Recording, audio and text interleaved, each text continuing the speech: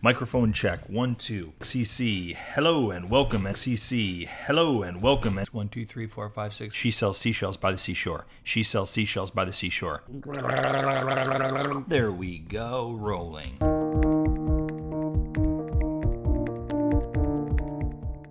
Hello and welcome back to another episode of The Documentary Life. This is a podcast that sets out to inspire and educate each and every one of us on what it means as well as how to best lead a documentary life. I am your host, Chris G. Parkhurst. As always, I am honored and thankful that you've tuned me in as opposed to tuned me out. I don't take that lightly. There are a zillion podcasts out there one can listen to. The fact that you've chosen to listen to mine in this moment, well, it truly means a lot, and it most definitely fuels my fire. I feel like it's been ages since I've been on the show, which in a way, I suppose it has. My family and I went back to the Buffalo and Rochester, New York area, where I'm originally from, to suss out some potential Barong Films clients and to spend time with the extended family. Before leaving town, I made sure to pre-record a couple of shows to run while I was away. So yeah, it does feel like I've been away from you guys for a spell. That being said, I did manage to record a special show with my brother Brian over the vacation. It's meant to be maybe a one-off episode, maybe as an additional show for a week, or a behind-the-scenes DVD extra, if you will, it being a bit unique in nature. Basically, my brother wanted to interview yours truly in order to delve into some things maybe a little bit more personal in tone, so we decided to just kind of wing it. Apparently, my brother, a dedicated listener of the program, felt that while he was sure everyone was very much appreciative of my bi-weekly How to Documentary wisdom, that they'd also benefit greatly from maybe hearing a little bit more about who I am and what motivates me to do the things that I do. Yeah, I've not even edited the program yet, but let's just say that the tables were definitely turned on this old TDL host. Anyhow, I'm not sure how or when or where that will air, but at some point it will, and of course, I'll let you know as soon as it does. Today marks a couple of mini milestones for the show. Number 1, it happens to be episode number 10. That's right, baby, we're into double digits. And number 2, we just this past week passed the 700 downloads mark. While those may not seem like huge numbers, it does say a couple of things that are worth noting. It says that I'm committed to this show. Since day one, without fail, I've brought you the Documentary Life bi-weekly on Fridays. I've made sure to bring you the 2 shows per month, divided between one show entirely hosted by myself and the other show being a conversation with a documentary-related industry person. But it's not just about being committed to coming up with the topic, recording the show, then editing the show. Sure, the commitment is integral to its success, but I also happen to love doing this show. Of course, I was super excited about this idea I'd come up with for a podcast a few months back, but one can never really know how they're going to feel once they've been doing it for a while. Kind of like when you first set out to do your documentary film. You're super jazzed about your idea, about, putting the crew together, the first couple of shoots, but, is your excitement and enthusiasm going to be sustained the next 1 to 5 years that you might need to see the film through? Well, it's safe to say that not only has my excitement been sustained through the first 10 episodes, but my passion, my hopes for the show, it's increased exponentially. And you have a lot to do with that. Your commitment to this show has made a huge difference in my life. I literally get up in the morning, and one of the first things I think about, and I'm being totally genuine here, I wonder how many people have enjoyed or been inspired in any way by one of the shows. And you know that I have a lot going on. 2 kids under the age of 2.5, freelance jobs, Barong Films jobs, our Elvis of Cambodia doc. So for this podcast to be one of the first things I think about every day, well, you get my drift. I love this show. I love doing it. I love talking to the guests. I love reading your emails and meeting people from all over the world. Love hearing and sharing your documentary stories. So 700 downloads, while not huge per se, for me it says a lot, and it drives me to do more. It says that people are listening to this little show about making documentaries and living a documentary life. It proves out what I've suspected, since I first came up with the idea for the show, that there is a need here to be filled, and that we're filling it. That we have documentary filmmakers out there who appreciate the message of this show, who want to be inspired, who want to be educated, who want to be learning from others, who want to be forming a community of like-minded individuals. If I sound like I'm excited about all this, I am. And I have you to thank for that. And really, we all have one another to thank for that. Maybe the only slight bummer to all of this is that I have no idea who most of you are. Yes, sure, I have this number of 700 plus downloads, right? And I know that I have a number of subscribers. But other than some colleagues and some listeners who have emailed me, I really don't yet know who you, my listeners, are. So I'd love to take a moment to ask you, if you could, please introduce yourself by emailing me or subscribing to the Documentary Life newsletter. My email is chris@barongfilms.com. It's chris@barangfilms.com. And the website for the show is www.thedocumentarylife.com. I don't know if I really need to be saying wwws anymore, but nonetheless, there it is. Please, please, please drop me a line and let me know who you are and why you listen to the show.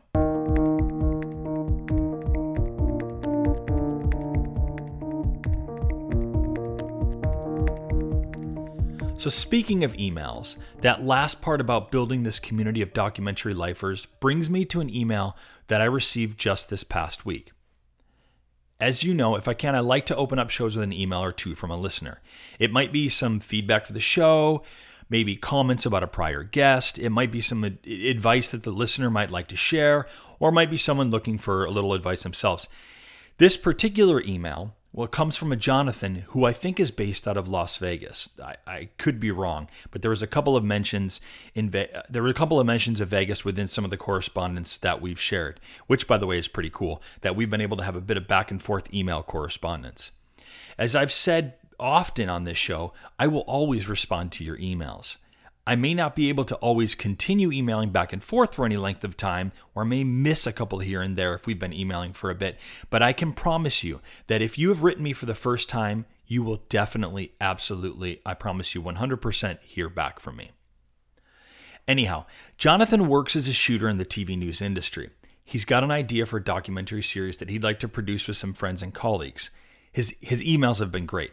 He was very complimentary of the Documentary Life, offered some suggestions on more of what he might like to hear in the future. He shared some of his own doc project with me, and then he had a number of questions that he was hoping I might be able to help him out with. But I'll share his first email with you, and I'll just read this directly. It reads, "Hello, Chris. First off, love the podcast. Can't get enough. Please keep it up. Secondly, I really don't understand funding. How can I, someone with no documentary but some slight TV experience, get a group of people to fund what I want to shoot? Is there a group of like-minded people online I could find to ask similar questions? Thank you, Jonathan." Well, thank you so much, Jonathan, for your email and for the follow-ups we've had over the past week. The first thing that I'd like to say is that I'm not sure why you say that you're someone with no documentary experience. If you are working in TV news, particularly as a shooter, you're working with people's stories every day. In some ways, it's how I myself, started back in 1997. Not that I want to date myself or anything. When I was shooting and editing for a local TV news network in Vancouver, Washington, which now doesn't even exist, by the way. Sure, the stories that we were covering, they didn't really hold my interest an awful lot. Old lady lost her cat up in a tree, the fire department gets called in to take Kitty down, or worse yet, going to the county courthouse and waiting an hour to shoot for 30 seconds, some small-time hoodlum entering the courthouse. But the fact of the matter is, I was still telling stories. I was starting to work on my storytelling craft. By shooting interviews and B-roll, by interacting with people in the community, by going back to the newsroom, cutting the story together, I was each and every day, slowly but surely, maybe painfully, developing my skills as a storyteller. If that's not what a documentary filmmaker does, well, then I shouldn't be talking to you on this show. Now, I realize you were probably saying that you hadn't worked on specifically a full-on documentary film project, that you were working in TV news, but still, I hope that you can see my point here. You're a storyteller. You're practicing that art maybe on a daily basis. So I'd argue that, you're already doing documentaries, that it's not true that you have no doc experience. Now, in terms of answering your question about funding, That's obviously a much longer discussion than just the email segment of this show.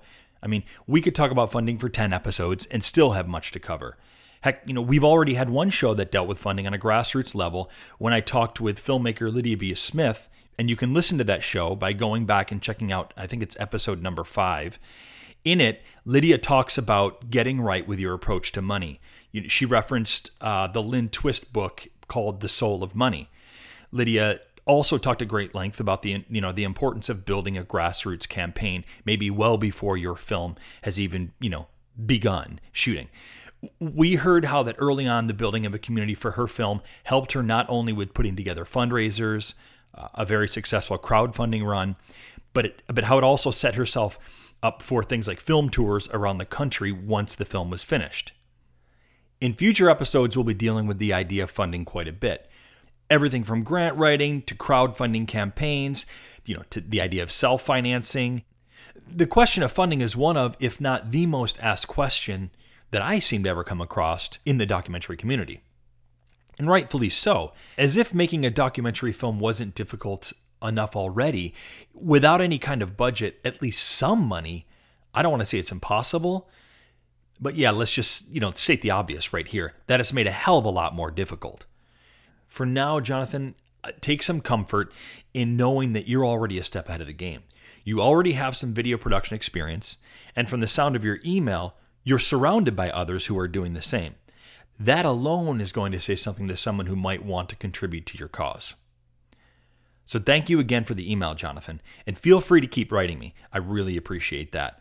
Also, for anyone else out there like Jonathan who might have some suggestions for the show or a question or two they might like to share with the community, again, you can write me directly at chris@barongfilms.com. And you can also, get to me through the website, thedocumentarylife.com, and write me from there. This is a great way to build the TDL community, and it's a great way for me to better understand what your needs and desires are for this show moving forward. Okay, now what I'd like to spend the rest of the show talking about also just happens to be inspired a bit by our friend Jonathan's email. It's this idea of what might be helpful to know or to avoid before jumping in to that first film, before jumping into your doc. What are the things that we filmmakers wished we'd known when we were first starting out on our doc project? I love this topic because I feel that it's so in line with what the show is about. Building a network of like-minded individuals in order to help one another be the best documentary filmmakers that we can be. And a big part of that is learning from one another's experiences and avoiding the pitfalls that other filmmakers before us have made. So what I'd like to do is offer up a list of things that you might do as a filmmaker before jumping in. And believe me, much of what I'm about to tell you, I wish that I had known myself long before doing Journey to Kathmandu. So number one, before jumping into your first documentary project or any documentary project, whether it's your first or not, surround yourself with the right key players for your project, and hopefully from the get-go. When I started out on Journey to Kathmandu, I needed a producer. So I brought in someone who was a first-time producer. She'd worked in advertising on the client side of things, had been on plenty of commercial sets, but she hadn't ever actually worked on a production herself, and certainly not as a producer. However, she was super energetic, super excited about the project, and looking forward to working on her first film. And I figured that energy alone would go a long way, and that I could show her whatever she might need to know as we went on. That didn't end up turning out so well. Like I said, super energetic, and she worked her butt off. Great things, no doubt. But asking someone who's never worked on a production to produce a documentary film, well, that's too much for anyone. Not only that, but she never really had any sort of attachment to the subject matter of the film, an annual trek that goats make in Nepal to their sacrificial deaths, or the country, Nepal, that we were to be filming in. This was my passion project, not hers. What did she know or care about goats in Nepal? And why should she? Through no fault of her own, she wasn't equipped to produce Journey to Kathmandu. I had set her up for failure, and it set me back a while since I had to postpone filming for a whole calendar year. So make sure to get the right people on board with your project And hopefully you can do this early on. There's going to be missteps along the way, and there will be times that maybe as you go along, you find out, maybe people aren't right for the project. That's only natural. But if there's any way in the key positions, say your DP or your producer or your director, though I would assume you're directing your own film project, if you can make sure to really do your diligence, your due diligence beforehand. Again, you can never really know until you're working with this person, but hopefully you're going to bring in the right person from the get-go. Make sure they're either at least good at their particular craft or that they at least feel as strongly about the subject matter itself as you do. Which leads me to my next suggestion before jumping into your first documentary project. Your subject matter, it must hold your interest for at least, the next 3 years, preferably 5. It has to be able to sustain. Nothing stops your project faster than if you lose interest in your subject. That may sound kind of funny now, and that may sound like that's not possible because you're really excited about your idea. We all are at first, right? We have an idea, we start to run with it in our heads. We start to assemble different ideas branched off of that. We start to think of the people that could be involved. We start to think about the people that we could interview. I get that, right? I get that. But here's the thing. A documentary film, it's a huge life commitment. So make sure it's something that you're sure you can be passionate about for the duration of production, post-production, and then through distribution. This is a long time that you're going to be working on this idea. How can you maybe help yourself be sure that you can sustain interest through the duration of filming and then post and then distribution afterwards? Maybe visualize what you'll be doing in life for the next 5 years. Will the film and its content fit into that? Is the subject matter something you've long already been passionate about? Do you tend to be passionate about things for a while, or do you jump from one new thing to the next? Keep these things in mind. As best you can, you've got to find out before you really delve into this, is the subject matter for sure going to hold your interest for, an extended period of time? Okay, moving on to number 3. Is there an audience for your film? Are there others out there who are as passionate about the subject matter as you are? If not, then you might end up putting all your time and energy into a vanity project that ends up as a DVD sitting in your bookshelf for the rest of your life, seen by none other than you and the people that you interviewed for the film. If there are others, even if it's a niche audience, like my friend and colleague Bird McDonald, whose last film called Vintage Tomorrows, it was about steampunk and future casting technologies. Yeah, not a film with a seemingly huge audience, right? However, it had a very specific and niche audience and therefore was attractive to a certain community. You can have success not only with getting an audience, but getting funding, good interviewees, and building the aforementioned all-important grassroots community. I cannot stress the importance enough of finding out and doing your, again, doing that due diligence, doing your research beforehand if there is an audience for your film. You want to be able to know as you move forward in filming and as you start to put the film together that you have people that will want to see this film. I mean, film is not like a number of other artistic ventures. It's not like maybe painting where there can be this very Zen sort of experience that you have while practicing this craft, while drawing or while painting, and you don't necessarily have to have an audience for this. I have good friends who are painters and nobody sees their paintings and they couldn't be happier for it because for them it's more about the process, right? That's what fulfills them. Filmmaking, I would argue, is entirely different. There are so many processes to filmmaking and so much time and effort that goes into it. You can't do a film and you can't sit down one evening like you can painting a picture. You can't do that with film. It's going to take an extreme amount of time and energy, other people's energy. And so therefore, I can only imagine that you want to have some sort of audience for your film. Number 4, post-production budget. Now, that may seem like we're getting ahead of ourselves, and the whole idea was, hey, we're creating a list about the things that you might want to know or be wary of before jumping into your doc project. Well, yes, post-production comes much later, but you need to be thinking of this long before you start doing your doc project. I realize this might seem like a luxury, right? But please take it from me, who I've had to learn this not once, but twice on projects. You have to make sure to build some kind of budget for post-production. I cannot tell you how many films have failed because all of the energy and excitement and fundraising, it was used up in pre and then actual production. So then, when it came time for post-production, there was nothing left. People had nothing left energetically or financially to actually edit the film they'd spent all of their time developing and fundraising and filming for. I realize it's easier said than done, but just do it. Plan for your post.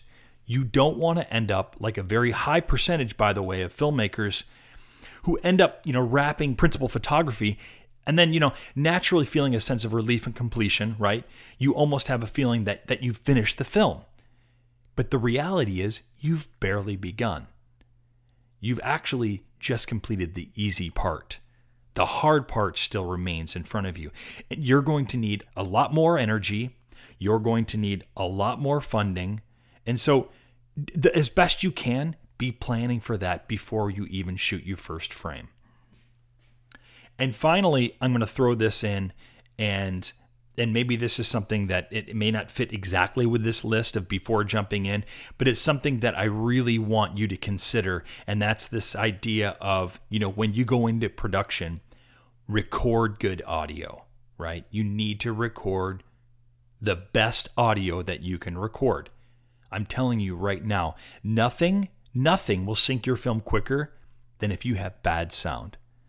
People assume, wrongly I might add, that if they have the latest, greatest technology, they have the 8K camera for Red and someone who knows how to operate it well, and they have a very good story, that their film is bound for huge success. However, if you have crappy audio that you recorded with some handheld microphone, or you use the mic on the front of your DSLR camera, or you have that incessant buzz throughout the majority of your most important interview for your film, forget about it. There is no amount of audio wizardry that's going to help that. And there is nothing that will turn off an audience faster than your audio. Try a little something for me. The next time you watch a film, close your eyes and watch the film. And I'm saying watch it with your mind and your brain. Your eyes are closed, you're hearing it, and that's how you're watching it. It's amazing how you can follow the story of a film even if you can't see the picture, right? Now, imagine that audio compromised and your eyes closed. Totally different situation. So you have to be aware that an audience is much more forgiving of shaky cam or drop frames than they are of shoddy audio. It's not always what you see. It's all about the ears, I'm telling you. So do not, under any circumstance, go cheap on your audio. You will seriously regret it. All right, so to go back and list these out again one more time, here are sort of my ideas, the best things that you can do before jumping into doing your doc project. Number one, your subject matter must hold your interest for an extended period of time, maybe at least the next 3 years, preferably 5. 2, is there truly an audience for your film? 3, you need to have a post-production budget. And 4, make sure you're recording good audio or you're set up to record good audio, when you do go into filming. Well, that's our show for today. As always, I hope that some of this served as education and inspiration for your own documentary filmmaking endeavors. Before I go, I want to share some of the upcoming guests that will be on this show in the next coming months. I'm honored and excited to announce that Faith Fuller of Desktop Documentaries will be on the show. That's desktopdocumentaries.com. She'll be talking about the new Desktop Documentaries platform, as well as some of the multitude of documentary filmmaking courses and materials that she offers on the site. We'll also be having a conversation with documentary filmmaker Crofton Dyack. Crofton's an old friend of mine who happens to be one hell of a documentary shooter, having shot the Sundance Award winner Here and Now back in maybe 2007, as well as she's been a shooter and producer on a host of reality TV shows, including the History Channel's Axemen, Nat Geo's Life Below Zero, and Animal Planet's Ice Cold Gold. Crofton's been living and leading her own documentary life based out of here in Portland, Oregon, but has worked extensively in places like Alaska and Greenland.